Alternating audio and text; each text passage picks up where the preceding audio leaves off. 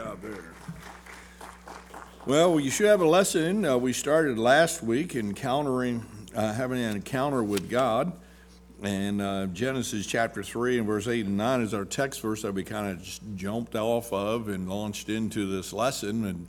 And looking at different people in the scriptures that experienced really a great encounter with the Lord and how it changed their lives. Certainly in Genesis chapter 3, we know that Adam and Eve are in the garden and they're tempted to eat of the forbidden fruit. And as they eat of that, their eyes are open and they are aware that they are naked. And in Genesis chapter 3 and verse 8 and 9, it says, "And they heard the voice of the Lord walking in the garden in the cool of the day, and Adam and his wife hid themselves from the presence of the Lord God amongst the trees of the garden. And the Lord called unto Adam and said unto him, Where art thou?" And so certainly we see that Adam and Eve had a special encounter with the Lord. And they would have to account for the fact of why they were hiding from God. They would have to give an account of the fact of why they were aware of the fact they were naked. And God would confront them about their disobedience. And an animal would be slain, the blood would be shed, the atonement would be provided, their sins would be covered by the skins of the animal, and they would have to suffer the consequence of their actions in being put out of the garden. And so they had an encounter with the Lord. And I just went through, if you have a lesson from last week or you didn't bring your lesson back, or maybe you weren't here last week, we'll give you the fill-ins to get you up to speed of the people that we studied about last week and of how they had an encounter with God. First of all, we talked in Genesis chapter 5 about Enoch, and we know that Genesis 5 tells us Enoch walked with God, but he was not, for the Lord took him. And so certainly when we think about Enoch, he gained the knowledge or knowing the mind of God. If you're going to be able to walk together with the Lord, Amos 3:3 says, "Can two walk together except they be agreed?" And certainly Enoch's life, his testimony was that he was in total agreement with God, and he was so close to the Lord, walking with the Lord, fellowshipping with the Lord, that all of a sudden the Lord just took him. And he was not present on the earth anymore. And so, but if you look at Enoch's life, look at the genealogy aspect of it, his father, his children, his grandchildren, you see a progression in how we can gain the knowledge of the mind of God. First of all, Jared was his father. The name Jared means prostrate. And certainly that would speak well of being humble before God, laying, as it were, out on your face before the Lord. And then, of course, Jared had Enoch, who walked with the Lord, but Enoch's name means dedicated. And what a challenge. There's a great lesson and a message you could really develop on how Jared's humility before God and humbleness before God instilled in his son a spirit of dedication and devotion to his God. And then Enoch would have a son by the name of Methuselah. Methuselah means weapon. Literally, it means a dart. It has the idea of being a weapon in the hand of the one who's holding the dart, or the arrow. You could use that analogy. And so literally Enoch's son Methuselah would be a weapon in the hand of God. And then Methuselah had Lamech, which means powerful. And as we're humble before the Lord, dedicated to the Lord, and being willing to let the Lord use us as he sees fit, we can experience the power of God flowing through us. And then, of course, when all this is going on, the world is becoming wicked, exceedingly wicked. Every wicked imagination of a man's heart he's doing, and that's when God brings the flood and judgment on the world. And the son of Lamech is Noah, which means rest. And Noah and his family would rest in their God, trust their God, and they would be protected in the ark and would be delivered when everyone else and everything else was destroyed. And so we can find our rest in the Lord. And so this genealogical evaluation of the meanings of the names helps us to see, gain understanding of the mind of God, how God thinks, what God desires, what God wants to accomplish. And so we need to live our life like Enoch and have an encounter with God where we understand who he is. And we know that the closer we get to God, the more fellowship we have with the Lord, the greater understanding that we have of who God is. That's why Paul said, let this mind be in you, which also is in Christ Jesus. We're to gain the mind and the heart of the Lord. So we talked about Enoch, knowing the mind of God. Then we talked about Abraham having the righteousness of God. It's very clear in scriptures that it was not righteous, the works that made Abraham righteous, but the fact is that God imputed unto Abraham, because of his faith, his righteousness, and with that faith that receives the righteousness of God, he works out his life. It is based upon the letter A, God's call in his life. God would call him out of the land of Ur of Chaldees. And God has a call on every one of our lives. And letter B was God's promise. We talked about that a little bit. God promised that he would make him a mighty nation. The nations of this earth would be blessed if they were a blessing to Abraham. The nations would be cursed if they were a curse to Abraham. And then we talked about God's impression. And literally the impression or the imputation of the righteousness of Christ. God wants to stamp, as it were, his image on us. God wants to impress upon us what is holy and what is right, and God demonstrated that in the life of Abraham. And so we talked about that encounter where we have the righteousness of God. When you get saved, you encounter God, you receive the righteousness of Christ. And so we need to live that righteousness out. Then we talked about Jacob receiving the blessings of God. Certainly we know in the story where we're reading of Jacob wrestling with the Lord, we see him in his humility. He's humbled in the presence of God, which, letter B, develops his ability to have his total dependence on God. And we live our life as a believer in Christ, totally dependent upon the Lord for everything in every aspect of our life. We encounter the blessings of God, we receive the blessings of God through total dependence on the Lord. And then letter C, we see in the chapter Jacob his wrestling with the Lord. And I don't know if you've experienced a time in your life where you had to wrestle with God, and where you're pursuing God, longing for God to do something, and you won't give up praying until God comes through, wrestling with the Lord. And that's what Jacob did, and God blessed him. And literally, because of that wrestling, he was changed. So he was changed from Jacob. His name was changed from Jacob, which means trickster, to Israel, which literally carries with it the meaning of like being a prince for God.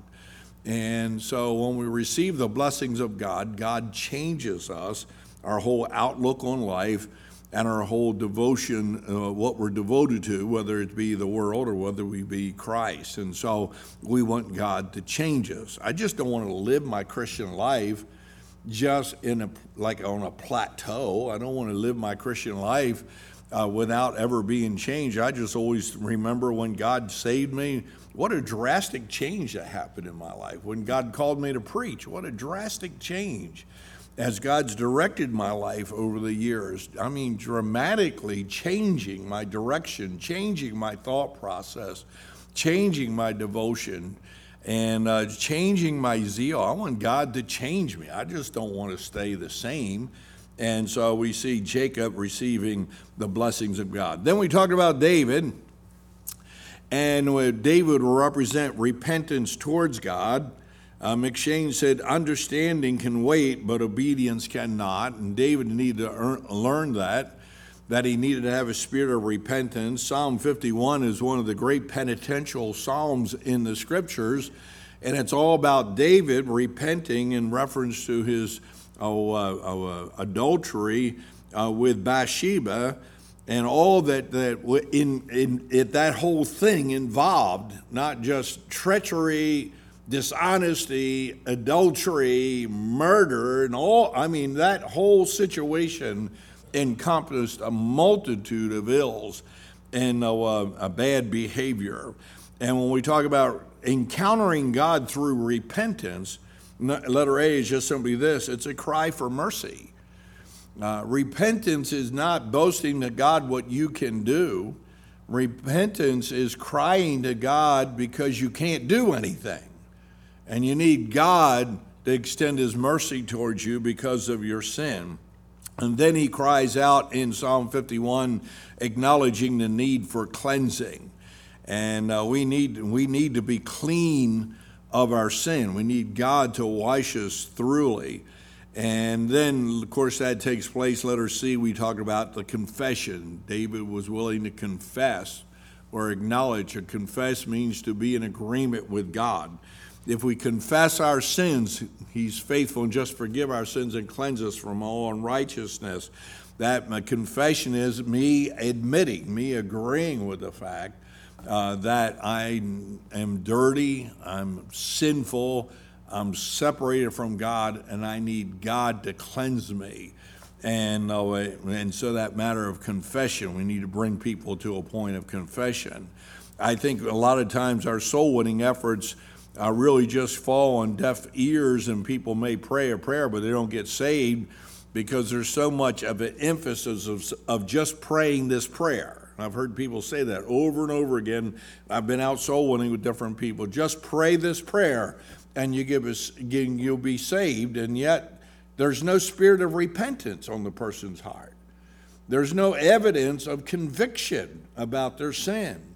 And we must confess our sin in order to be saved. And so David represents for us a repentance towards God, and we can have an encounter with God through the spirit of repentance.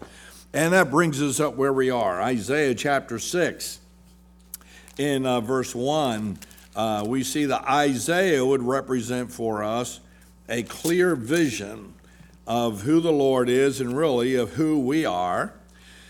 And first of all, letter A is just a clear vision of who God is. In Isaiah 6:1, it says, in the year that King Uzziah died, I saw also the Lord sitting upon a throne high and lifted up, and his train filled the temple. And so Isaiah had a clear view or a clear vision of God. In Isaiah chapter 57, in verse 15, it says, and the mean man shall be brought down, and the mighty man shall be humbled, and the eyes of the lofty shall be humbled. But the Lord of hosts shall be exalted in judgment, and God that is holy shall be sanctified in righteousness. And so our vision, we want to have an encounter with God. We have to identify, how do you see God? I mean, what vision do you have of God? No man has seen God, literally visible seeing God, it says in John 1:18, but the only begotten Son, that's Jesus, declared him or revealed him.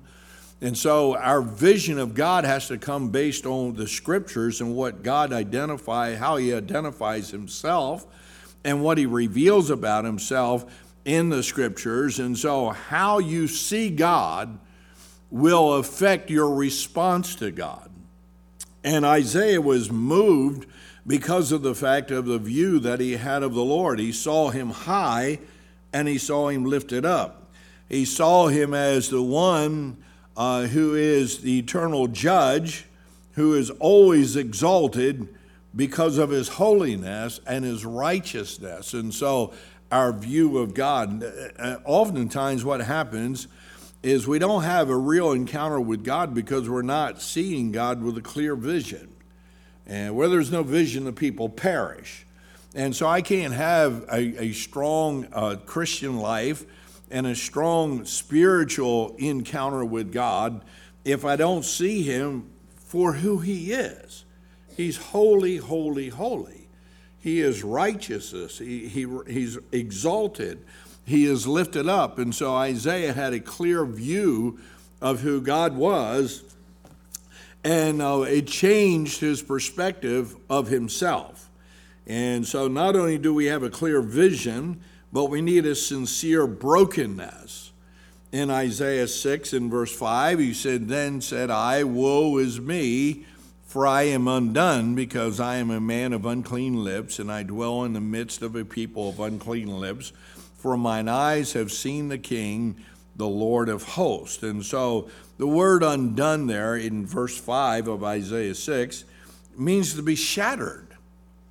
It literally carries it with the idea of being broken completely apart, to realize that man cannot go on without God. And I thought about that shattered. I remember years ago when we were kids, and you know how parents, mothers always have something deliberately sitting where you can break it. So when she comes home, she can say, "What did you do?" I remember my brother and I, we were horsing around in the living room and we knocked this teapot, this ceramic teapot off the coffee table. And the thing shattered everywhere, man. But we were smart. We went and got the glue, and we glued the thing back together. We did pretty good gluing it together, too. And my mom, she walks in the house and she sits down, and right away she was like, "What did you do?" I'm like, what are you talking about? We didn't do nothing. Who broke the teapot? What teapot, Mom? You know, we're trying to do everything we can to get out of it. We were guilty. The thing was shattered. I mean, we broke it up big time. I mean, there was crack lines all through that thing. And literally, that's what it means when Isaiah says, "Woe is me, for I am undone." He said, I'm shattered. I'm broken into pieces. And he was broken into pieces because of the fact that he had a clear view of who God was. And when you gain an understanding, or I should say a vision of who God is, boy, I'll tell you, it doesn't leave anything left for us. It shatters us when we think of how much God loves us, but how much I hated him. It's amazing concept that people, if something goes wrong in their life, right away they want to blame God for everything, but they don't get angry and mad at the devil. And when we see God for who he is, it breaks us, it shatters us, because we understand how vile and how wicked, how broken we are, how disconnected we are with the reality of what life is all about. Because God is so divine and so perfect and so holy and so righteous, there's only one way that we can respond is, I'm undone. And so a clear view of God will change your perspective on life. So he had a clear vision, he had a sincere brokenness that developed a right spirit. In Psalm 51 and 17, it says, "The sacrifices of God are a broken spirit, and a broken and contrite heart, O God, thou wilt not despise." And so we have a right spirit, a right attitude towards the Lord. And it is God that instills in us a spirit of brokenness. I love this quote I found. It said, "Brokenness will bring confession, but confession is not brokenness." And that's so important for us to understand, because somebody can say things but not have a broken heart. Somebody can say things or get in agreement about things, but not be shattered over those things. I just remember when I cried out to God to be saved, I just remember I was shattered. Man, I was broken. I cried out to God, and I said, "God, if I die, I don't know if I'm going to heaven. I don't want to go to hell." I was a broken man. I said, "God, will you save me?" The confession that was offered up was a confession out of brokenness. And so we need to be broken before the Lord so that we have a confession acknowledging the fact that if I regard iniquity in my heart, the Lord will not hear me. A broken spirit, a right spirit. Brokenness is not an emotion, it's an attitude. I remember years ago, Dr. Whitfield, one of my teachers in Bible college, he was a pastor of a church he started. He was one of the first, I think he was the first graduate or one of the first graduates from Midwestern Baptist College when it started in 1953. And he went to college there and he graduated and went about 30 miles away from Pontiac and down in Birmingham. I think that's what it was called, Birmingham, Michigan. He started a church in 1950, maybe 4 years, so 1957. And what a great teacher, great Bible teacher.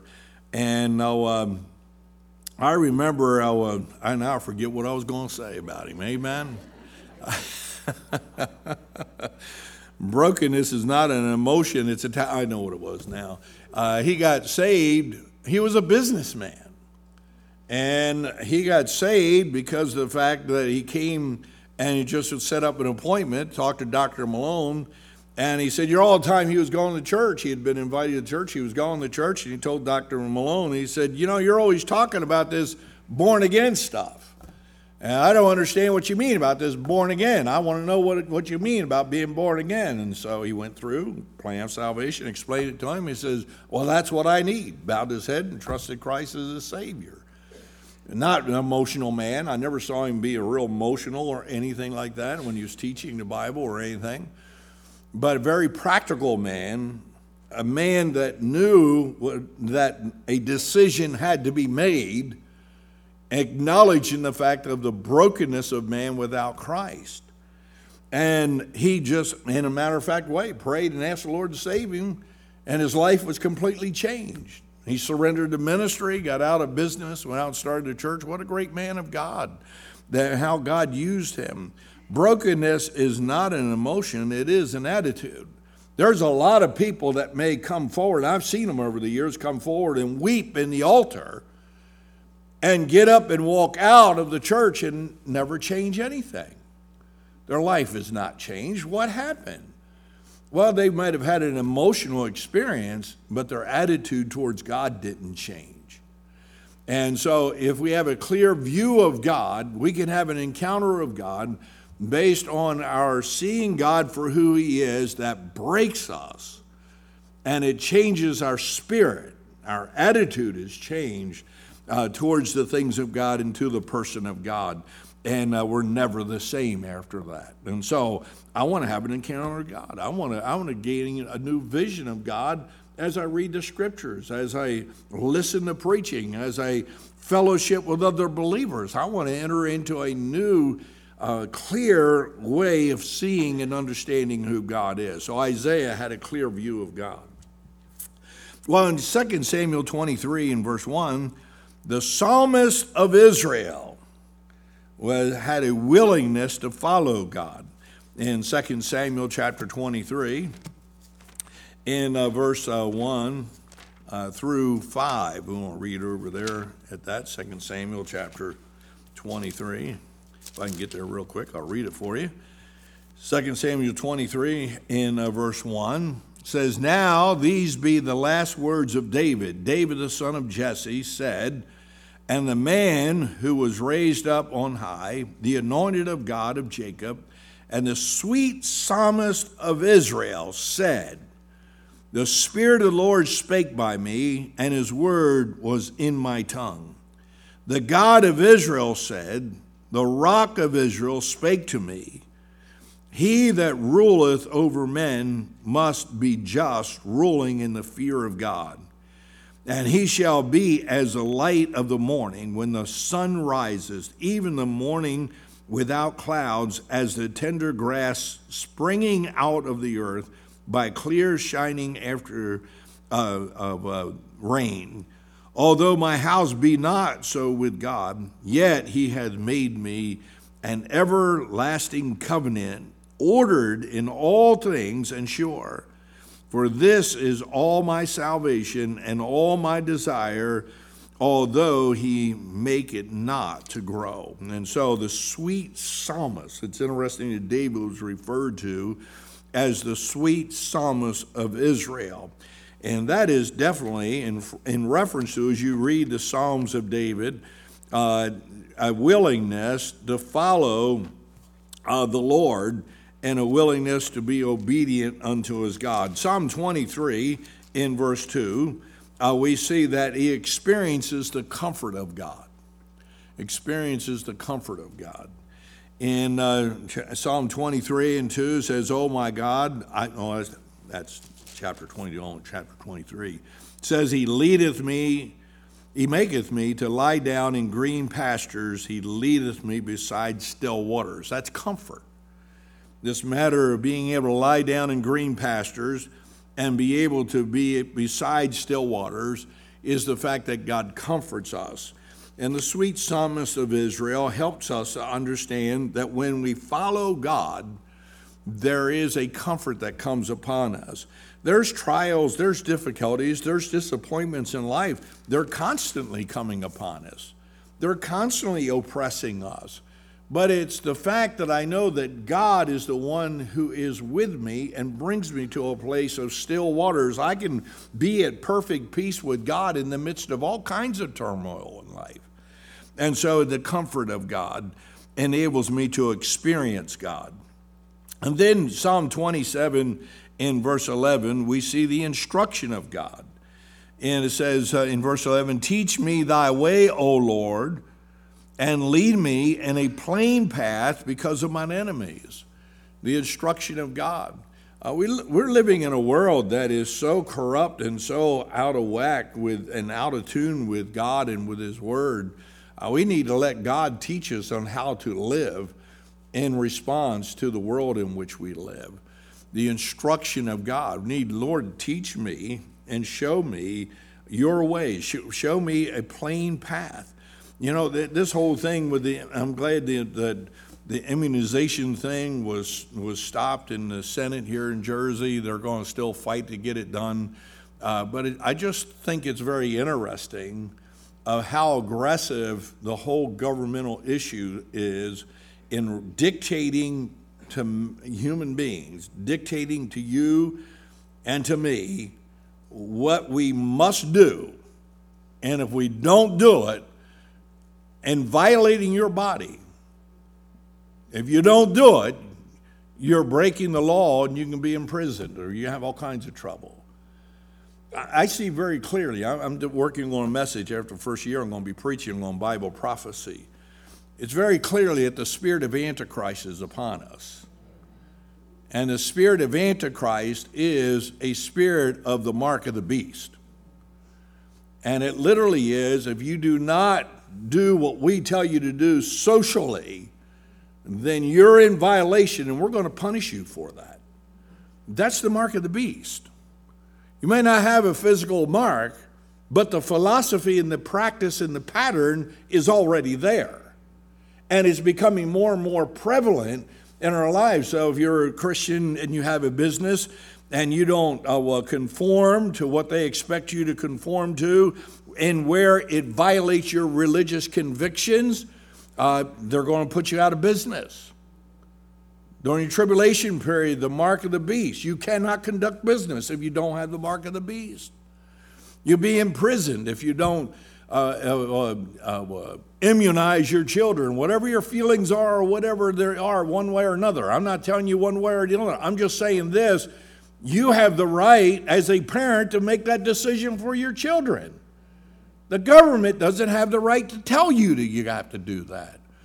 But yet, that's the spirit that's being impressed that you have to conform to what we desire for you to conform to.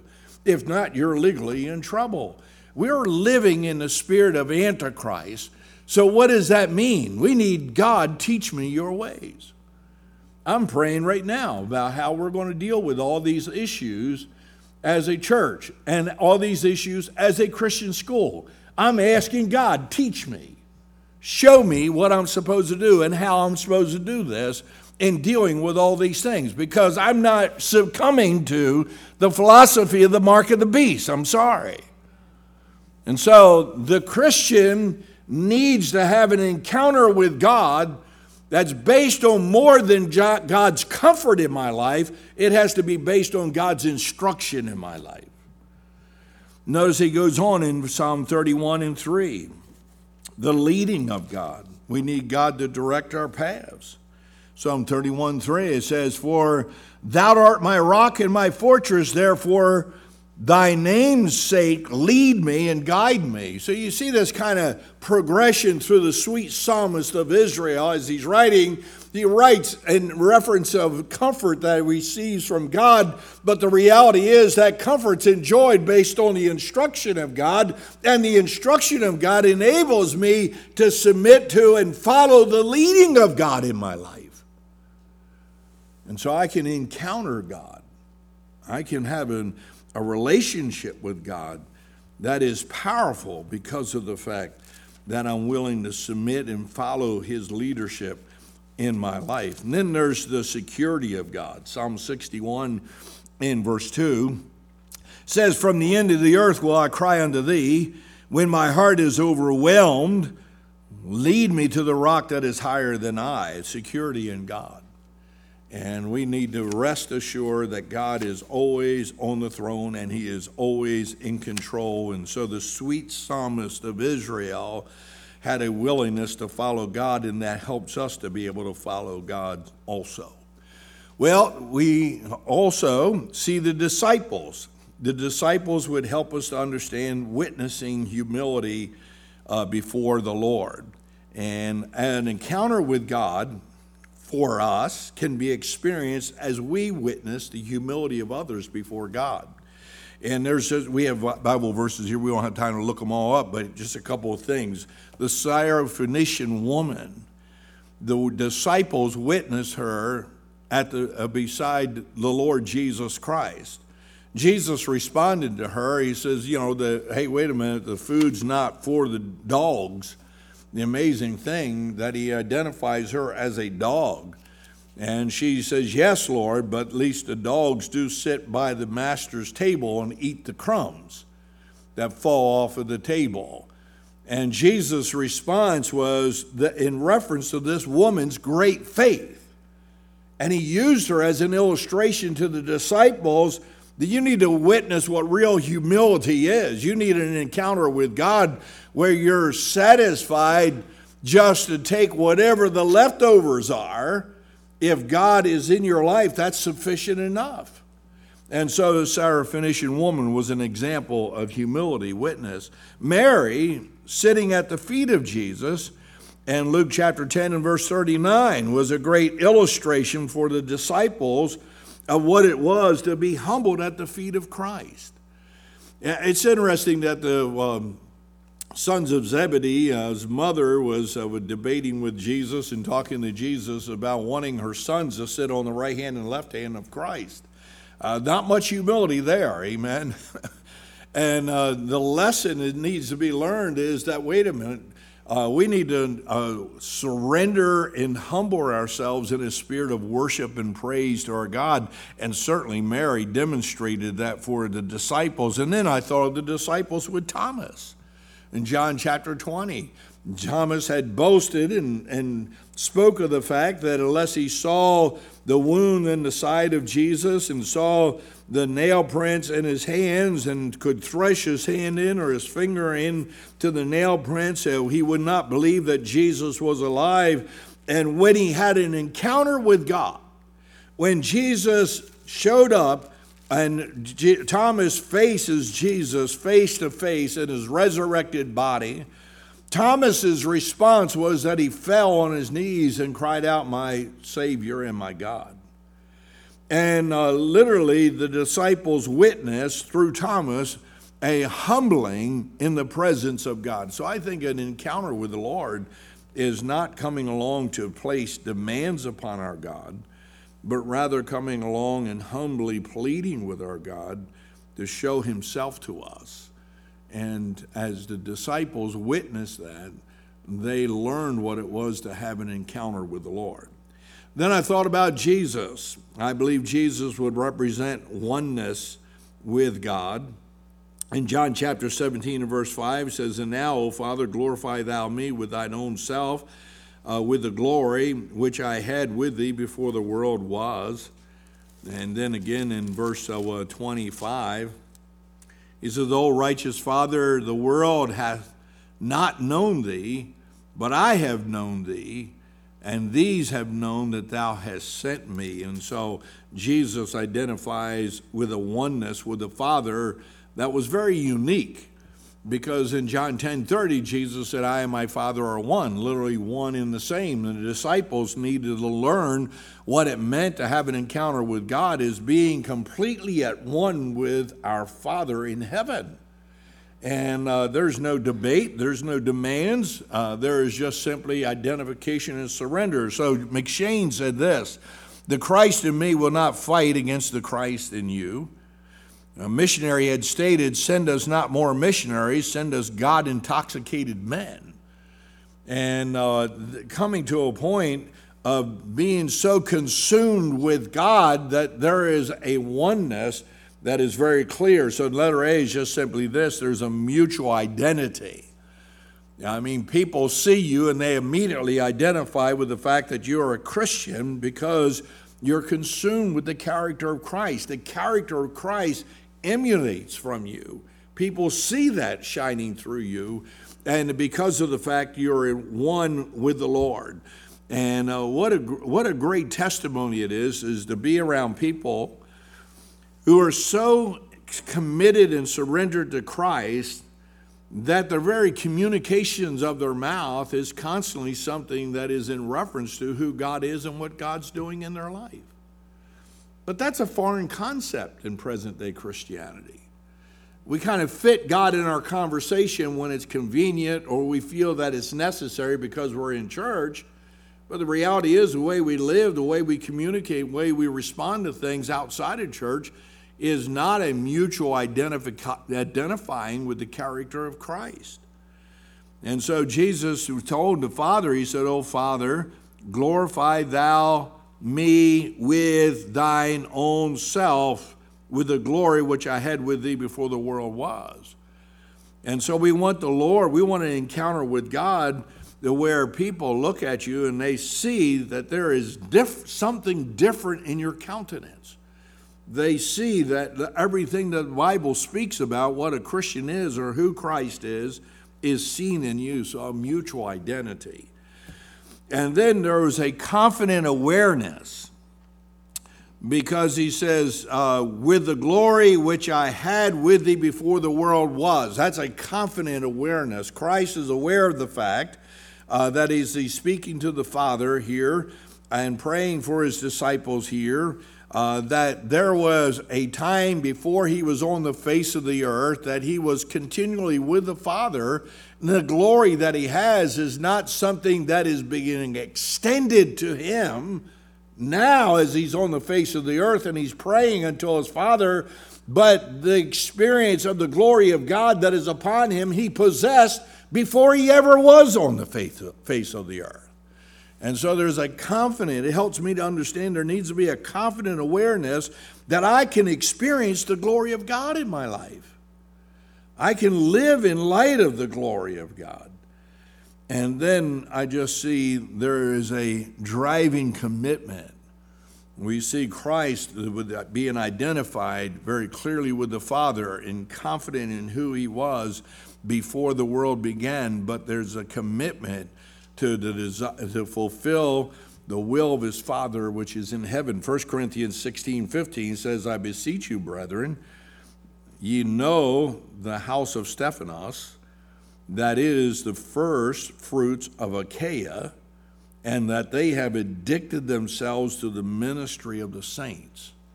Addicted themselves to the ministry of the saints. We have lost the concept in Christianity that when we get saved, we're to be consumed with Christ and addicted to the ministry. Our lives are to be ministry.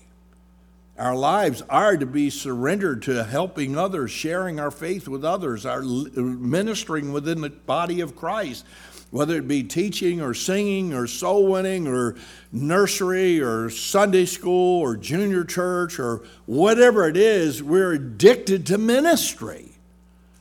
And I talk with pastors all the time. I go to conferences and things like that, and always wanting to learn how to be more effective as a pastor and be able to be influential in people's lives in building and completing the work of the ministry. And I'm telling you, across the board, the comments are the same. People just do not get committed to ministry anymore. And it's very difficult to get people involved. And if you're involved in ministry, hallelujah. God wants to use you in a greater way. And so we need to have a driving commitment that if God saved us, he saved us for a reason. And we want to encounter God in that. I have found this, the greatest times of encountering the Lord in my life has been times of surrendering to fulfill his call, his will, his ministry that he desires for me to be a part of. And as I do that, then I can experience a moving of God in my life. So